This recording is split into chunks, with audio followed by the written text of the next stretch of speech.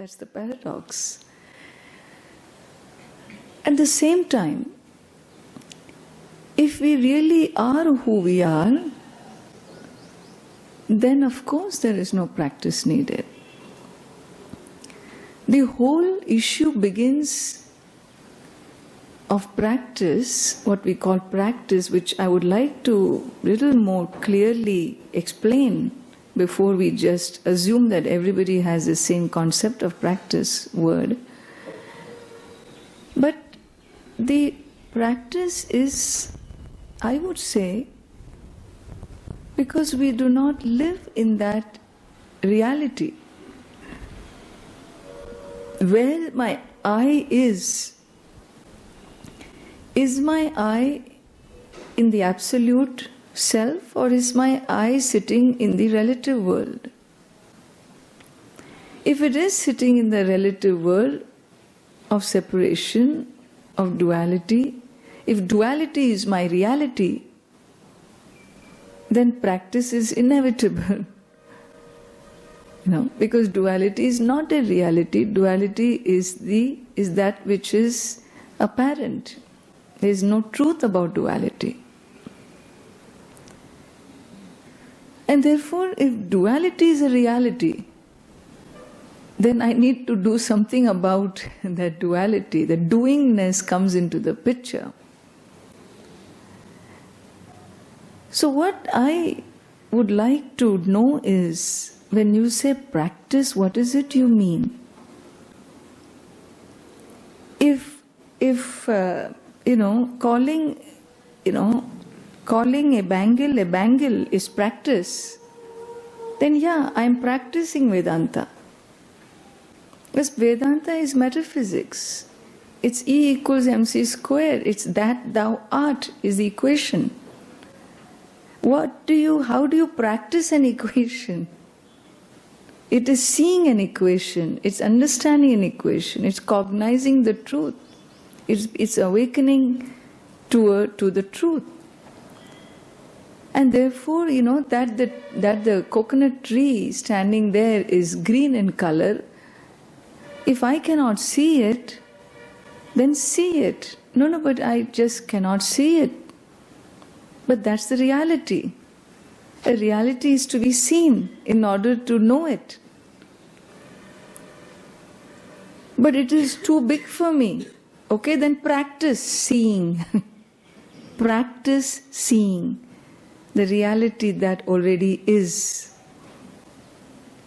And what do I do? Well, if you have a problem with vision, then get a pair of glasses, get an equipment, get a tool that will facilitate your seeing. If you can't see as is, then draw certain tools that facilitates your sight. But you have got to see what is as what is. Similarly, that thou art, the master equation, the nature of the self is of the nature of infinite light, is a reality, is a fact.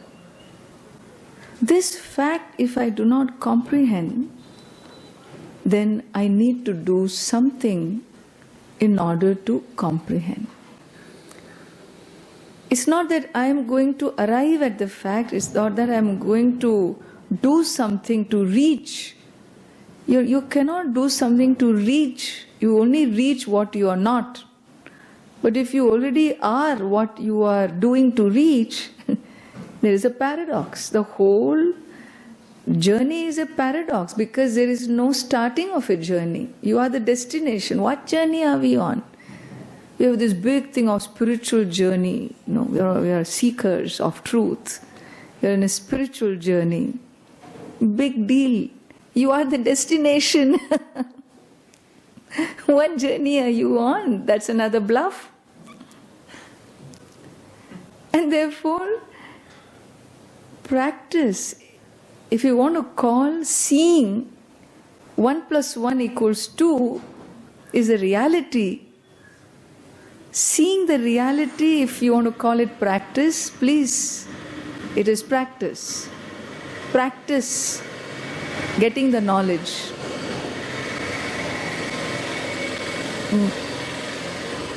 But if you think that a practice is going to reach you to your destination, then there is something wrong in understanding of practice, because the reaching itself denies you the destination. The finite can never reach the infinite. You know this very well. Either you are the infinite or you are not. And therefore, if there is a practice involved, it is about dropping misconceptions of who you are. It's about dropping the erroneous mistakes that has caused wrong patterns of thought life and activities. Those mistakes we can drop because it is not in keeping with the truth of who I am. That could be a practice of dropping that which is not, in order to own up that which is. That is all I would call a practice. You cannot practice, the finite cannot practice to reach the infinite. And reaching the infinite doesn't need practice because you are the infinite. And so yes, there is no practice. But yes, there is a practice. The practice is of seeing the truth.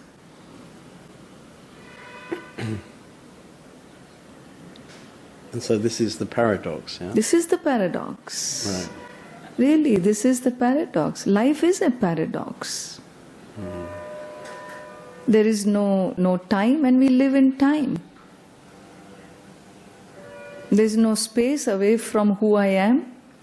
At the same time, I require space for movement. Infinite light doesn't move because it's omnipresent. And yet it moves. How can it move? It is something like this space in this glass. The glass moves. Does space move? Yeah, of course it moves. The space in the glass, does it move or does it not move? Does it move? Yeah. I get both answers. Or the Indian way. Safest, you know. Take it the way you want.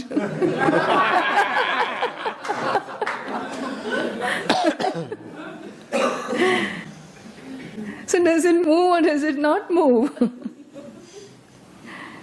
How can space move?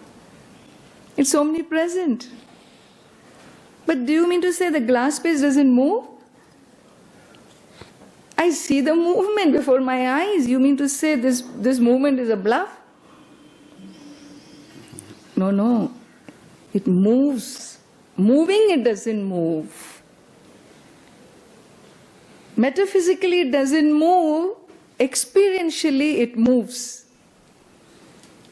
Metaphysically, space has no movement. But experientially, yes, it moves.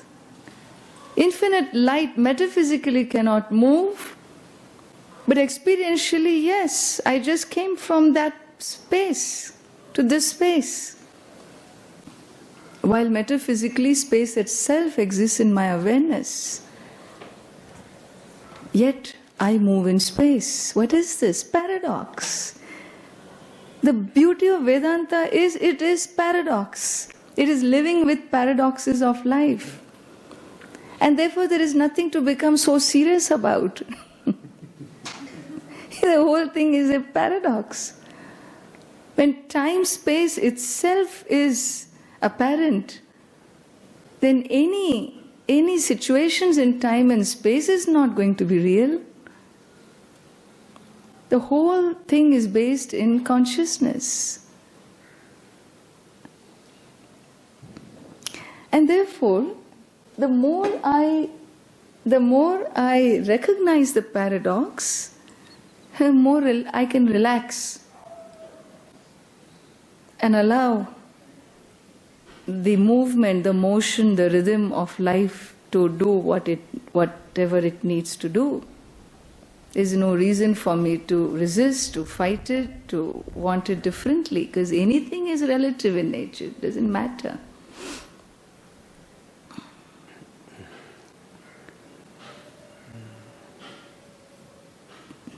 No? Yeah, of course. Maybe I ask you to comment on these four approaches. Each approach is a little bit different, yeah?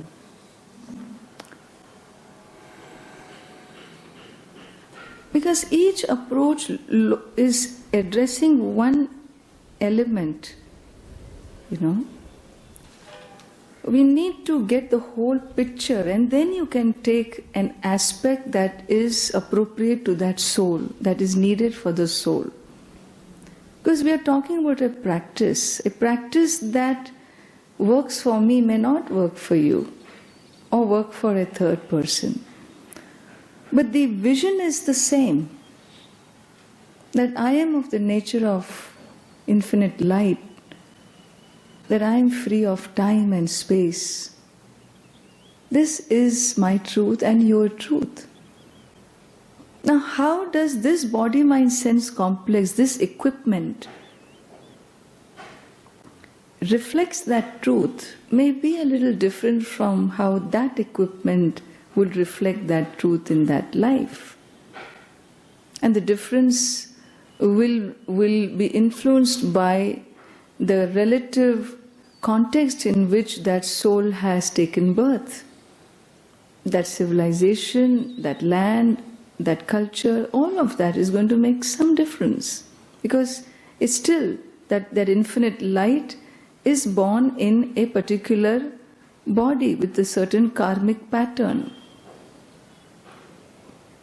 There's a certain karmic configuration. That's the equipment of body-mind-sense complex. And therefore, how that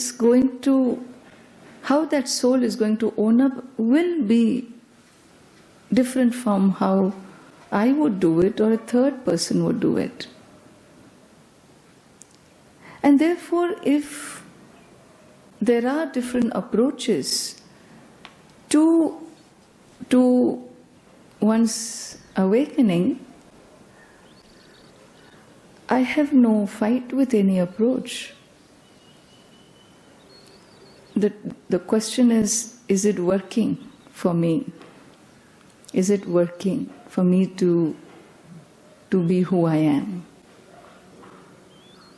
In the Vedantic tradition, we talk about 3 tools. The first is knowledge, self-knowledge, born of listening, shravanam, and reflections, mananam. Shravanam means listening to the truth of yourself. For the first time, somebody has to tell me who I am. So the tool, you have a tool to reach who you are. The cause being in self-ignorance, the self-knowledge has to emerge. And the tool for giving rise to self-knowledge is words, shabda pramanam, it is known as words. Words have their inherent strength. Not to reveal the nature of the soul, but to negate what it is not. The soul is self-evident, self-revealing.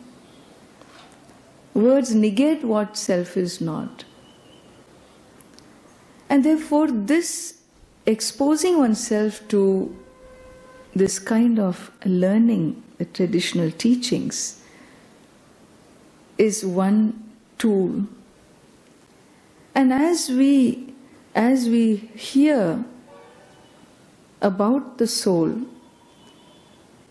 negating what the soul is not, such as the body-mind-sense complex, there might be resistance of the human mind. Will say, no, how can that be?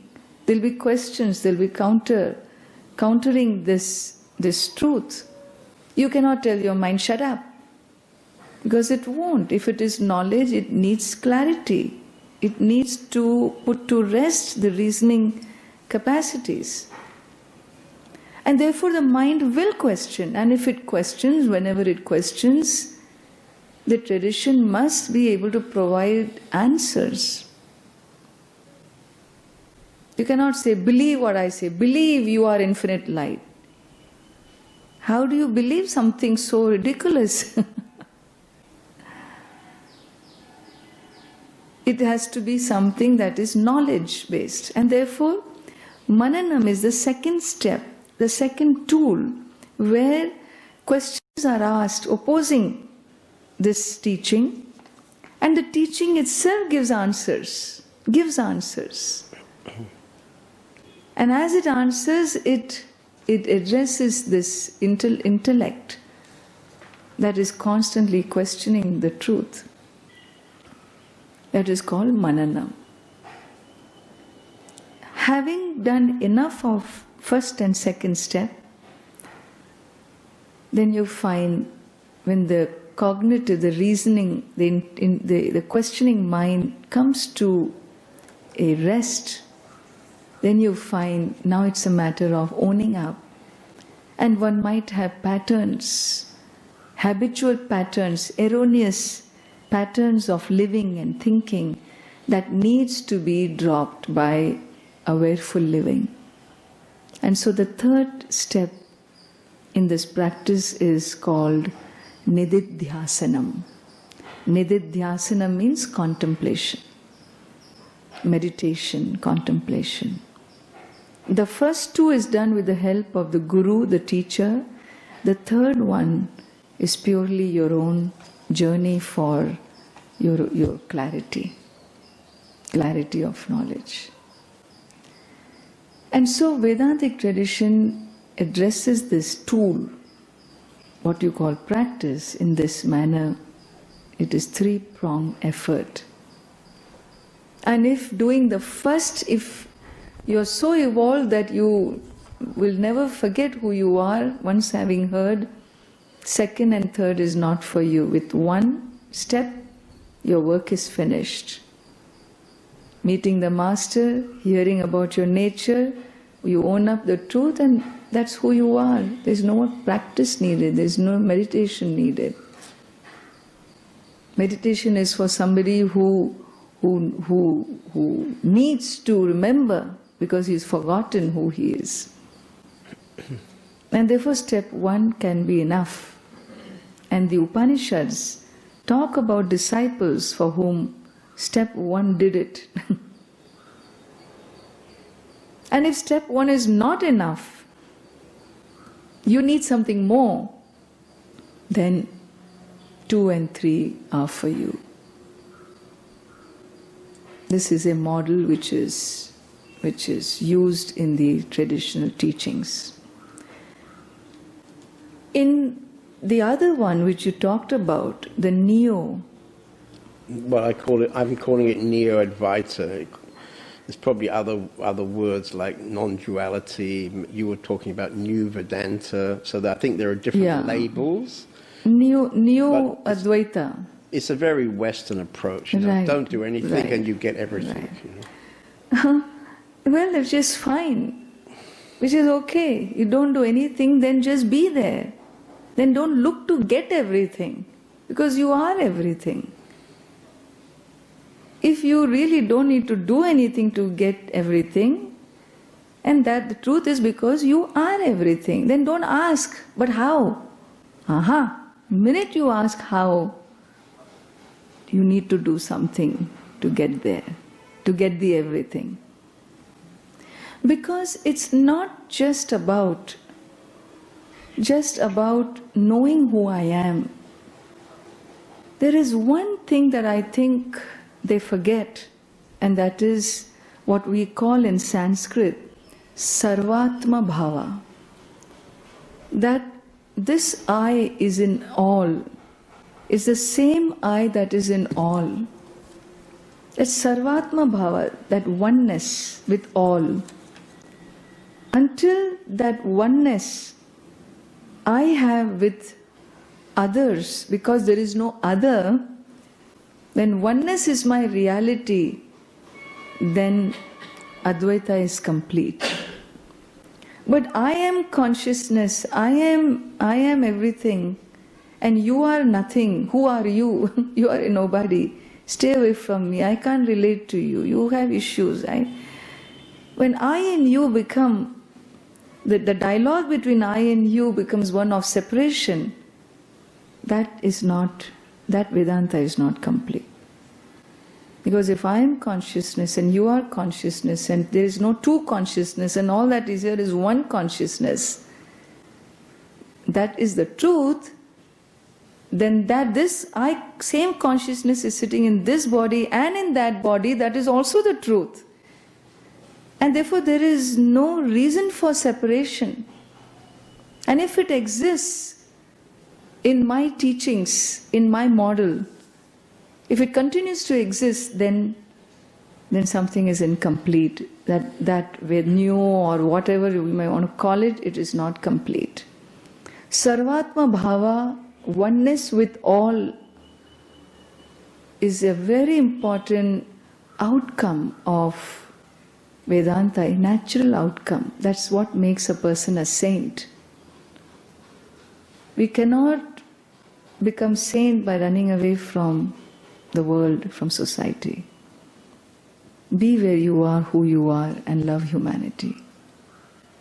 And therefore we need to see, I am not sure whether if New Advaita does bring in Sarvatma Bhava, then it's wonderful. But if that is not addressed, then I think there is a lacuna, a gap, number one. Number two, I would say that when we say all that is here is one, infinite light, that is the truth, that is Satyam, that is the reality which is independent of anything. It doesn't need anything else for its support, that is the truth of yourself. Then any experience of separation is not truth. That experience is merely experiential. And a capacity to call that an experience-based and not metaphysics-based. In other words, this is Satyam, that is Mithya. The separation model is Mithya. Mithya means it's an illusion. It is apparent. It is a dependent reality. That I am separate from you, if it is in my experience, that experience is incidental to me, it is not intrinsic to me. What is intrinsic to me is we are one. In my experience, what is incidental to me is I am here, you are there. And therefore to keep intrinsic as intrinsic, to keep incidental as incidental, is called Satyam Mithya Nischaya, separating the Satyam from Mithya. If the other models do that, wonderful. If you don't do that, then this becomes Satyam, that also becomes Satyam. This is real, that infinite, all that is here is one consciousness is real, but that I am separate from you is also real. It becomes two parallel realities. And you cannot have two parallel realities for the same issue, for the same context, which is diametrically opposite each other. That's not how metaphysics works. And therefore, separation cannot stand a parallel reality. Upon inquiry, separation must disappear. Only oneness stands. And so in our approach, we need to, the whole idea is not an intellectual exercise. Spiritualism is not an intellectual exercise, it is living with who we are. It's an awakening of the soul to itself. And therefore, anything that separates me from you, I must have the power to shred it to pieces. In my cognition, in my attitude, in my relationship, in my actions, I must be able to shred every separation that exists. Then only my spirituality is complete. Otherwise, it's just a philosophy, armchair philosophy, you know. Armchair philosophy, I have nothing else to do. We sit and argue about different ways to get liberation. Why? Well, because we're sitting here, Tiruvannamalai. What else to do? Breeze, it's all very nice. Let's just chat about this and brainstorm. No, this is not an armchair philosophy. It's got to be a reality. It's a fact, it's a reality. Therefore, no other reality should stand before this. So, what I mean is, Satyam, Brahma Satyam, Jagat Mithya. Oneness, truth, infinite light is the truth, and any experience that separates me from this truth is false.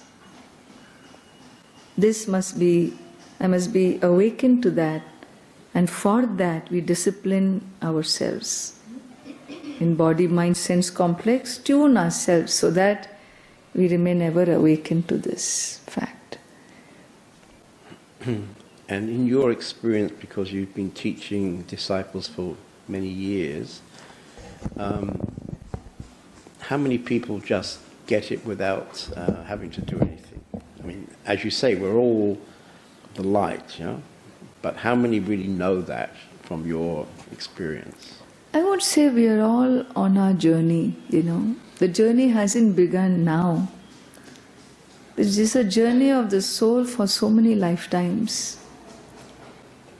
And so each soul is, some are a little ahead, some are a little behind, some are walking parallel.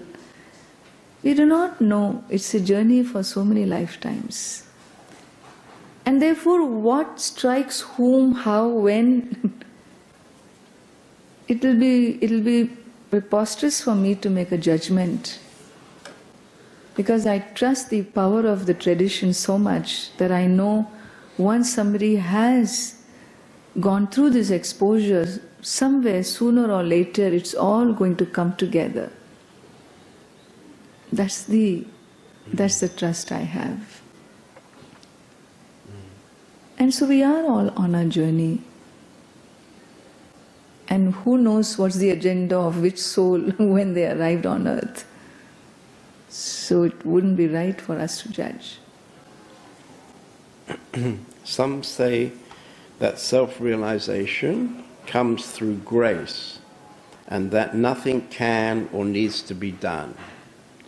Are spiritual practice and all other doing any help? Or could the seeker just leave practice and trust grace? Why are we so much averse to practice? Yes, grace is always there. It's not that we wait for grace, grace is always there. That I can lift my hand, is it not a work of grace? I may want to lift my hand one day and it won't go up. Then I will know what grace was. That I can grasp something, I can make a fist is grace.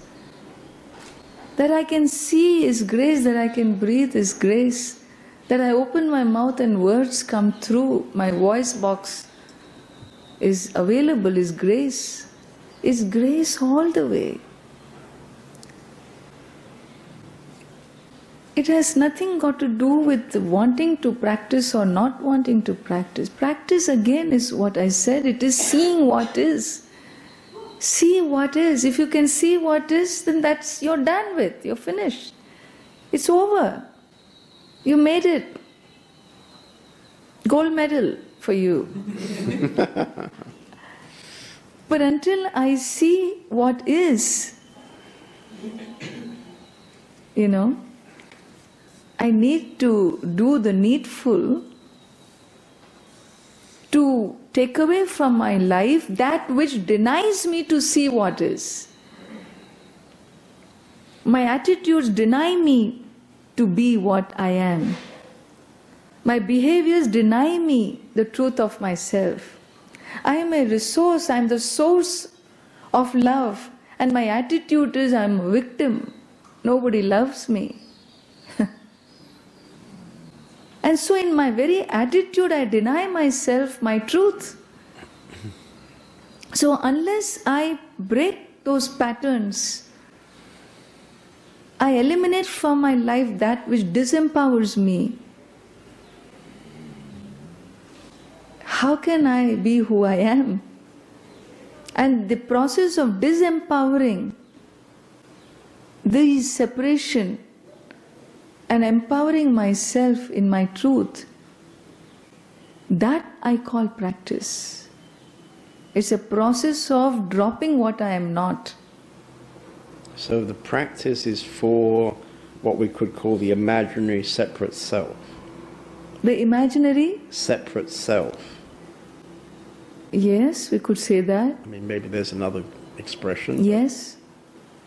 And in the West, we perhaps use the word ego for that. Our false identity. False identity. The identity of the self with the body, mind, sense complex. We cannot even say it is false because they are, we call this adhyasa, where the attributes of one is reflected in the other. Is fire's heat, is it intrinsic attribute or is it incidental attribute? You tell me. The heat of fire, is it intrinsic or is it incidental? Yes? Yes. It is intrinsic. Intrinsic means when you say fire, it is hot. Unless have you experienced cold fire, any of us? Maybe in Germany there is some corner in some cave where you get cold fire. I'm sure the scientists have invented that, but... So, when you say the nature of something, there can be twofold, either intrinsic or incidental. When fire is hot, is intrinsic because there is no cold fire. Fire means heat. But that water in the pot, which is sitting on the fire, is the heat in that water intrinsic or incidental? It is incidental. It's not intrinsic. Why? Because that water needs the fire. The heat comes from outside of itself. So the water needs the fire in order to be hot.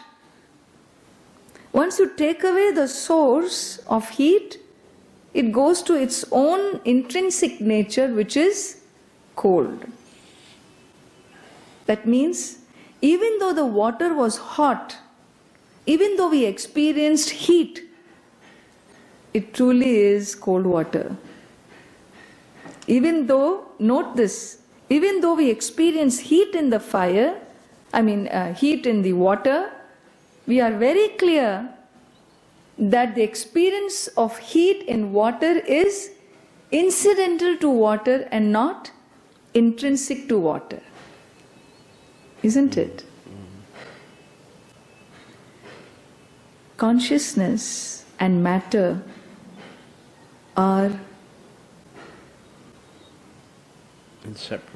inseparable. The nature of matter and the nature of consciousness are opposed. Consciousness is infinite, matter is finite. Consciousness is unseen, matter is seen. Consciousness is not born, is formless, matter has form. Consciousness has no birth, death, matter is born in a form and gone from that form. The nature of consciousness and matter are opposed. Okay, are they two separate? No, they are superimposed on each other because consciousness seems to have the qualities of matter.